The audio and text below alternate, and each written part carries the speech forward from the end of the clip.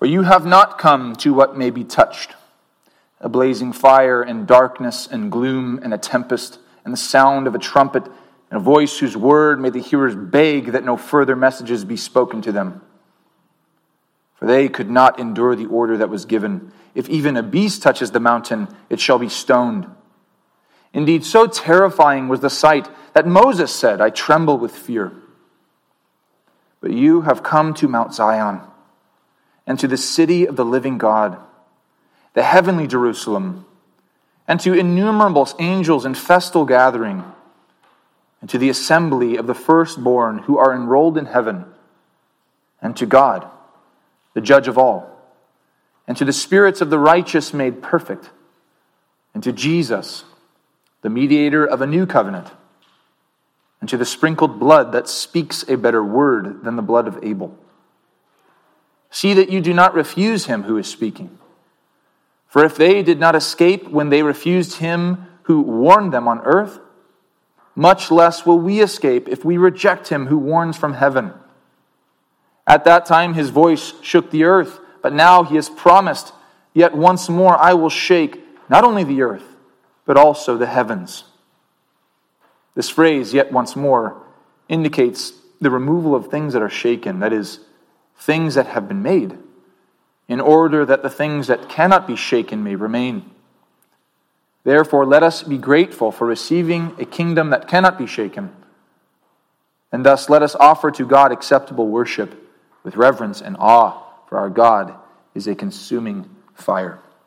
Thus far ends the reading of our gracious Lord's most holy word. May he bless it to us this day. Let us pray together. The Holy Spirit of illumining grace, we ask that you would open our understanding, our ability to receive, our hearts, that we would desire your word, that we would, as much as we are able, actively seek to have this word applied to us by you, O Holy Spirit, and that we would give ourselves to full attention, that we would not be distracted by what has come before, by what we are doing later today, or by the little noises and creaks of the building or in our own heart. Lord, may we not get distracted. And even when we are, may we rejoice in your grace, for we are not saved by how well we pay attention. But Lord, we are nourished as we come to these means of grace and as we receive them through faith. And so may we do so. May we be nourished. May we grow. May we have a better life in our soul, which is always in union with this body for now. And Lord, that we might long for the day when we will come to heaven and our soul will be with you, and there will be that separation. But God, where our body will be reunited in that glorified state, and we will only know perfection with you. So help us, God, to hear your word to us, which does give us renewed life and strength as we wander, as it were, through this life as sojourners in a world that is not our home, but as we long for the greater country yet to come for us. We pray in the name of Jesus. Amen. So how do you teach someone gratitude? How do you teach someone gratitude? To be grateful. Now, of course, this is a pretty hard task. It's hard to just make people be grateful. It's hard to just be grateful. Especially for naturally ungrateful sinners to try and teach other naturally ungrateful sinners to be grateful. And so the first step, indeed, is praying.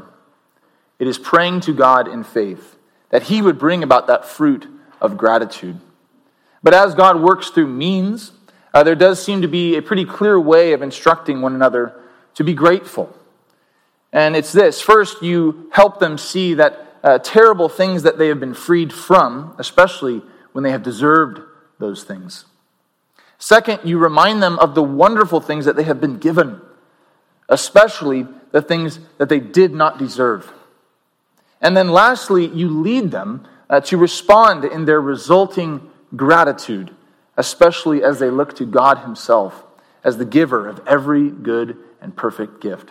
In fact, this is the method of God himself throughout Scripture. And so we have our text today After having called us in the previous section to press on to the end in faith in Christ, the preacher reminds us once again of what Christ has accomplished for us, as well as the only response that we can have to this amazing grace. And so he recalls to us the terrors of Mount Sinai to show them the great contrast of having been brought to heaven itself, as he begins this description of the holy Mount Zion. But when he warns everyone who comes together amidst God's holy and heavenly presence to respond rightly by trusting in the grace of Christ as we worship the holy God, at peace with his return for that final terrifying judgment, indeed more terrifying than Sinai ever was, because we enjoy that unshakable hope of being citizens of the heavenly kingdom, which will certainly be consummated in his final glory. It will come to completion. And so in Hebrews 12, 18 to 29, this minister of the word and myself am calling you through this word to respond to Christ's grace by worshiping God in faith. You respond to Christ's grace by worshiping God in faith. That is what this text is all about. And this is your right response because the terrors of the old covenant are gone. The terror of the old covenant is gone. Second, the joy of the new covenant has come. The joy of the new covenant has come. And lastly, the consummation of Christ's kingdom is near. It is the completion. The consummation of Christ's kingdom is near. And so first, the terror of the old covenant is gone.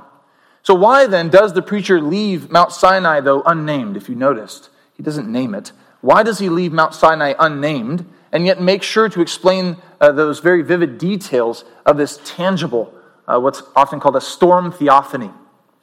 Maybe not often, but it is called that. A storm theophany. Why leave out the name, but give us all these details? So it's using our fear of the unknown. It's a natural thing we all go through, the fear of the unknown.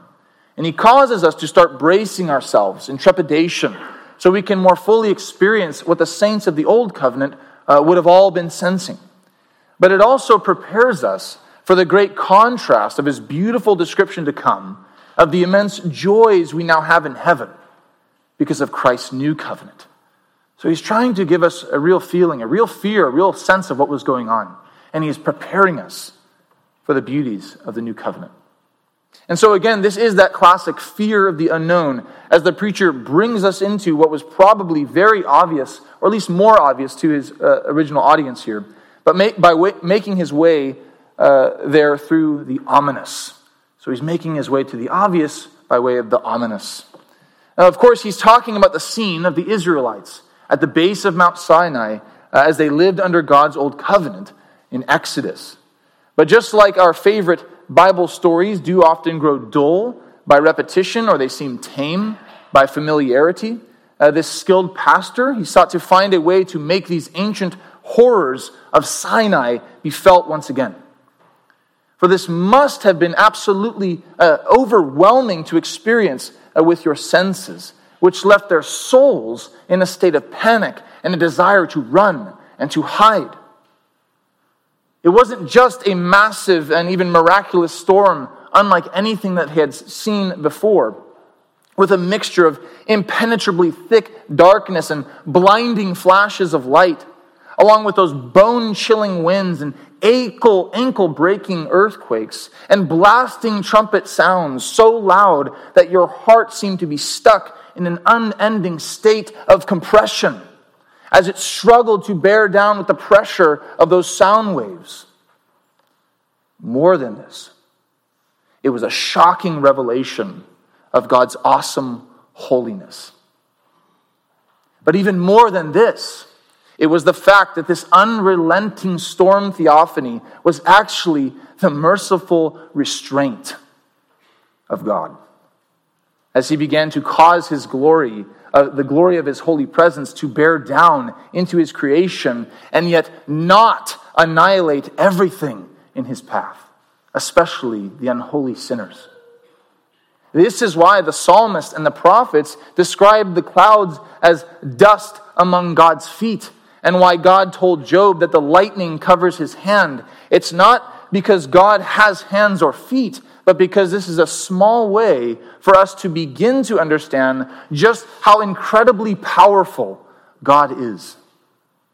The clouds that bring tornadoes, which rip our houses from their foundations and toss them away, miles and miles away, like a Lego set. These are mere puffs of dust kicked up by God's feet. The lightning, which is said to be 5 times hotter than the surface of the sun, able to rip trees in half like butter, is nothing more than a handful of fireflies moving around harmlessly in God's palm. But again, what may be like a plaything to God is a matter of life and death for us. And the reason why those ancient Israelites begged that no further message be given to them. Stop. We are terrified. And yet, this is in sharp contrast to the gift of heaven, identified with Mount Zion to come.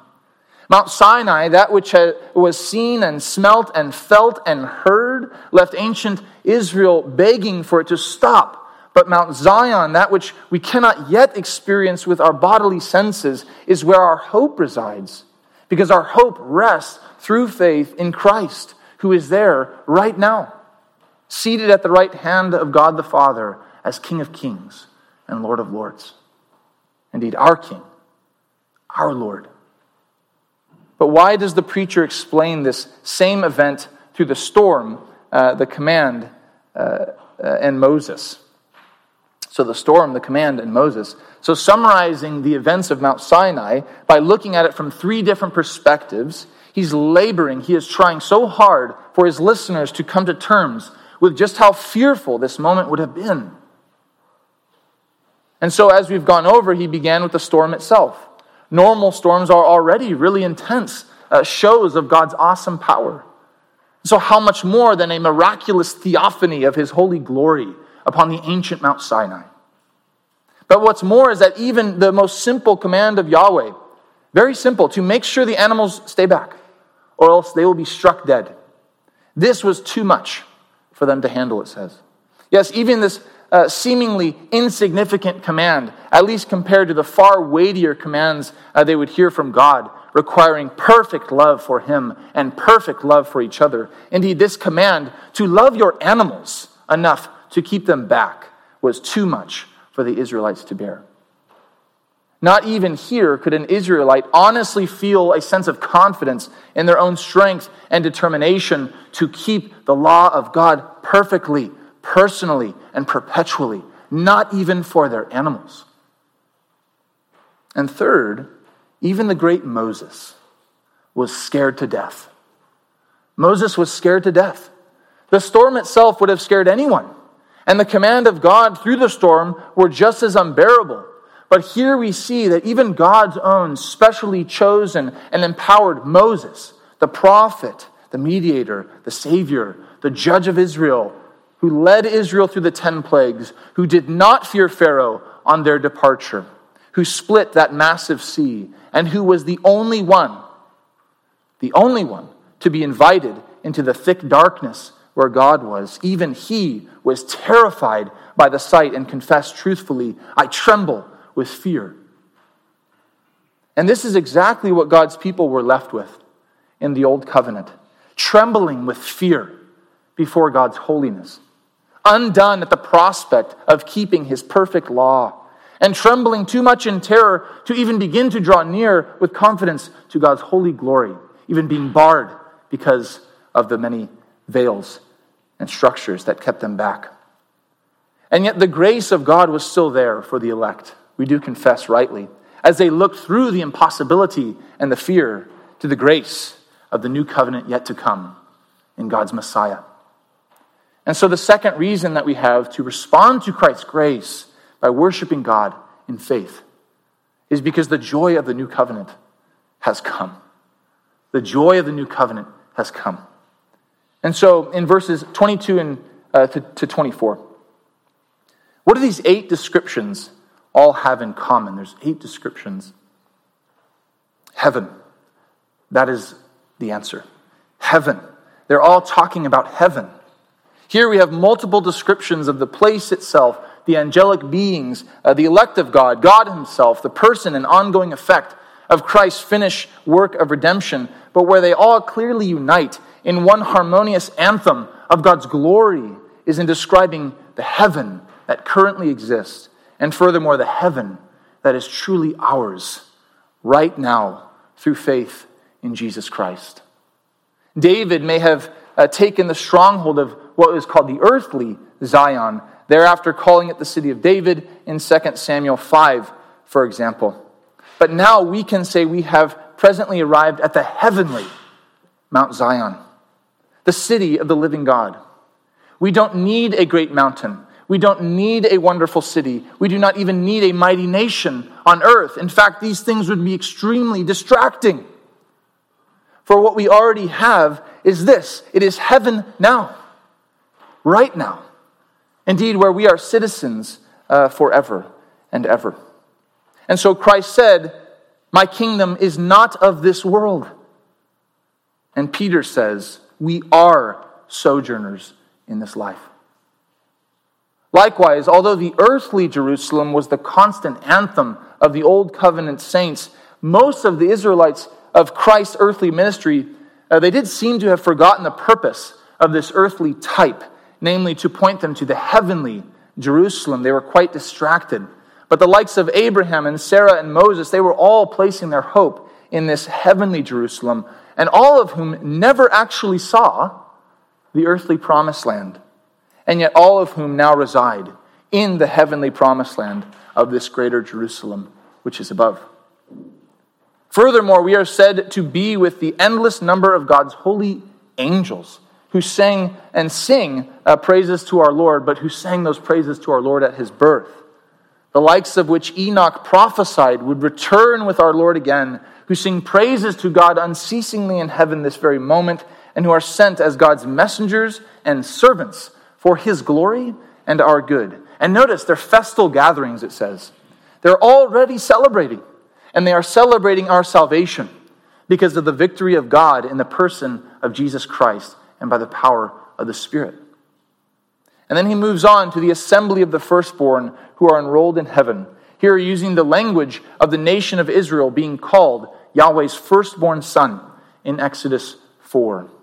And yet clarifying that this refers to the true spiritual Israel, whose hearts have been circumcised by the Spirit of God and who enjoy those membership roles, not of ancient Israel, or even of a local church, but of heaven itself, focusing on our heavenly citizenship. Then moving from the place of heaven to the unique creatures that live there, and then to its human residents, we now come to God himself. But here the focus is on God being judge over all, it says. And so even amidst the joys, the praises, the celebration of heaven, we will never forget what grace means. We will always understand that God is the eternal judge over all, and yet how the Father has chosen to pour out his judgment upon the Son in the holy, in our place rather, so that we would enjoy his holy presence, forgiveness, grace, and mercy forever. But as we cannot truly enjoy life in the holy presence of God without absolute perfection, we must be absolutely perfect to enjoy God's holy presence. God also chose to make us perfect in the righteousness of his Son and our Savior, Jesus Christ. And so the preacher speaks of the elect again, but now focusing on the spirits of the saints who enjoy heavenly life with God as his righteous ones who have been made perfect. And yet notice the spirit without the body, reminding us that there is something still yet to come, even now, when our bodies will be raised and reunited with our souls at our final glorification upon Christ's return and consummation. Indeed, this is all possible because of Jesus alone, the mediator of the new covenant. Humans are not entitled to paradise just for being human.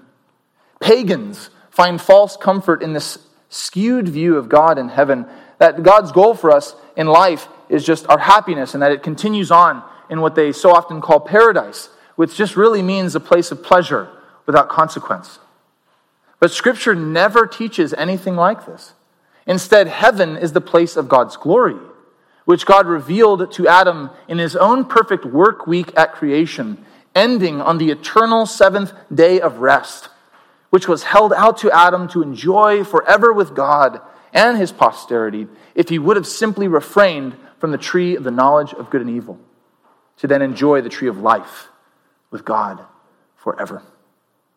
But submitting to Satan, Adam tried to be God himself, but was nevertheless graciously cast out from the presence of the tree of life, so that he would not live in that fallen state forever, but instead could look in faith to the greater covenant to come and its new mediator, Jesus, who would die upon a cursed tree of God's judgment so that his people could die with him, but also so that we could live again in his resurrection life and long for the day when we will eat, it says in Revelation.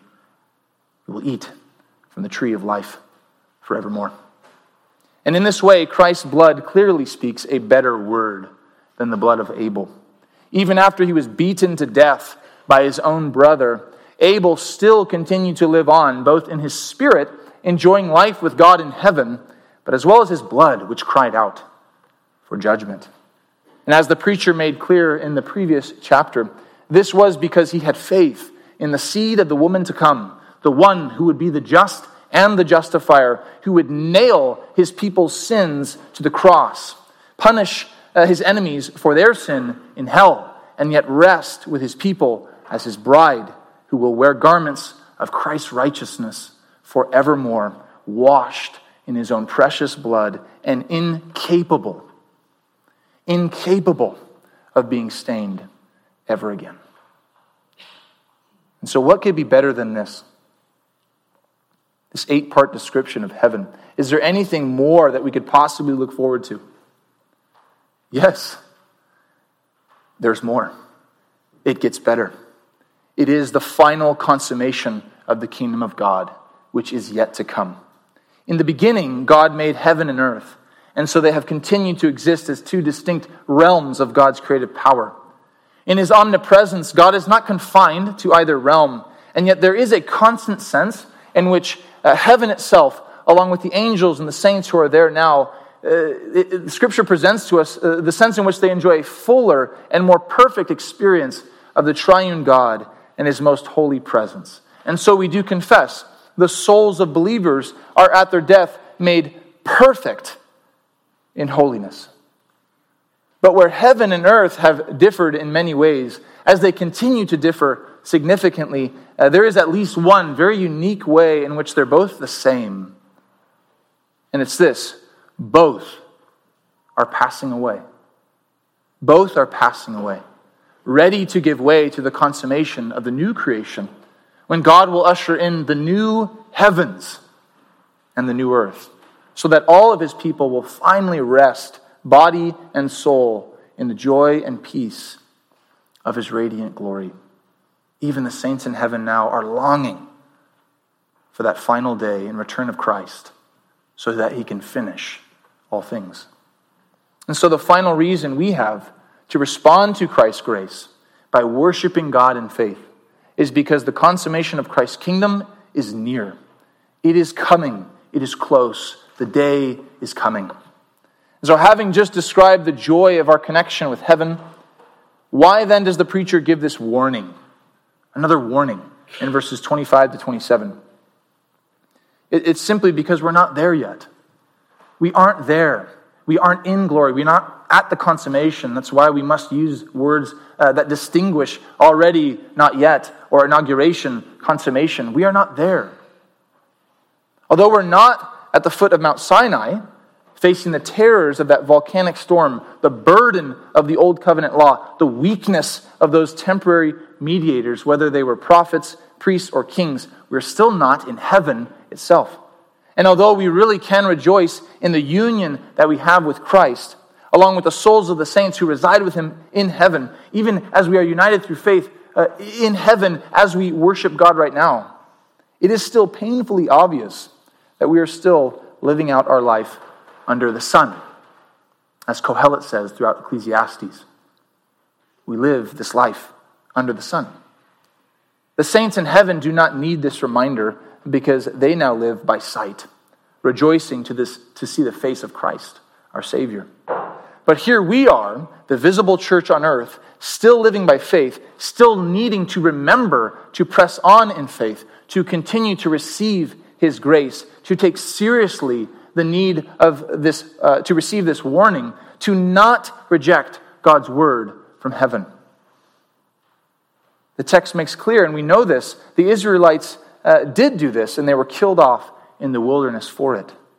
And so the preacher says if they didn't escape this earthly punishment in rejection of those earthly warnings, what chance would we have to escape the punishment of rejecting God's heavenly word, namely refusing to trust in Jesus Christ, who is the Word of God? And to be clear, the punishment will not be earthly or heavenly. Instead, the punishment will be God's everlasting wrath in hell. Indeed, the terror of Sinai was localized, it was confined, and it was temporary. But as promised through the prophet Haggai and repeated by the minister of the word here, God does say, "Yet once more I will shake not only the earth, but also the heavens." But what we also need to remember is the clearer display of God's grace in the new covenant. Let us not forget that Moses received a similar earthly judgment as those rebellious Israelites for his own rebellion against God. Because he struck the rock, God barred him. He was not allowed to enter into that earthly promised land of Canaan that was to be later to become Jerusalem. But through faith in Jesus Christ, his soul was most certainly welcomed into God's heavenly Jerusalem of joy and of rest. And there he now sits and lives with the saints of God.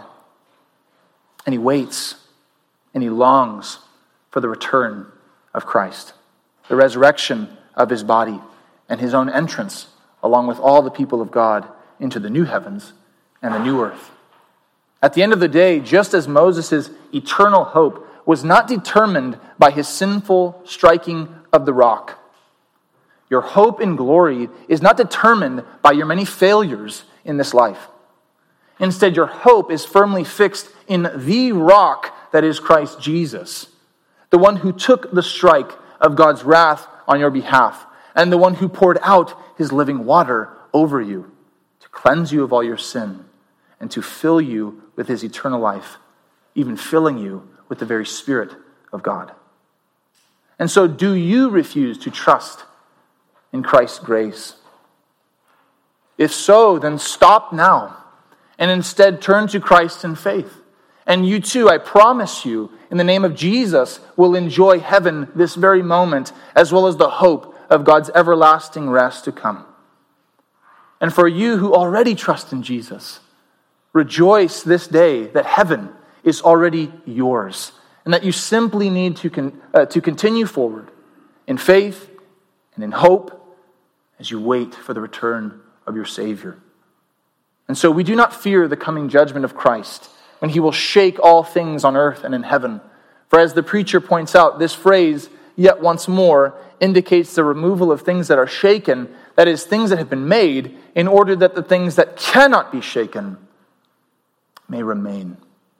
Yes, most everything will be removed and done away with in heaven and on earth. But this is good news for God's people. For we are citizens, not of this world. We are citizens of his new creation. And therefore, we will remain as those who cannot be shaken off, even amidst the terror of God's final judgment in Christ Jesus. For we belong to this kingdom by grace, the very kingdom of God, which cannot and will not be shaken.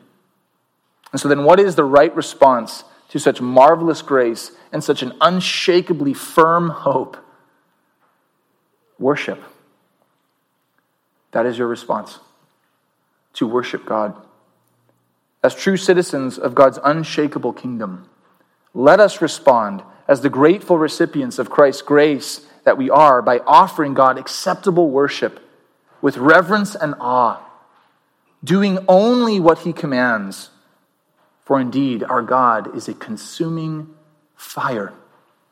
For those who think God is just their buddy, who just wants them to be happy, worship is simply another day at the mall, another stroll through the grocery store, another trip through the drive-thru as they have it their way, ready-made to their order. For those who think rather God is a heavy-handed tyrant who likes to watch them squirm, worship is a place of anxiety, of suffering, and of failure as you try to prove yourself and you are never able to do it. But for those who have been given the illumining grace of the Holy Spirit, you now realize that God is not defined by what you think of him. Instead, he is the one true God, the great I am, not who you say I am, without variation or shadow due to change, and that the one true God exists as Father, Son, and Spirit, that he is merciful and gracious, slow to anger, and abounding in steadfast love and faithfulness, forgiving iniquity, transgression, and sin, and that he has set his eternal love upon his redeemed in Christ Jesus, so that he would be the firstfruits of his new creation, as those who are able to worship our triune God in spirit and in truth, and to receive the continual benefit of his sustaining grace each Lord's day through word and sacraments.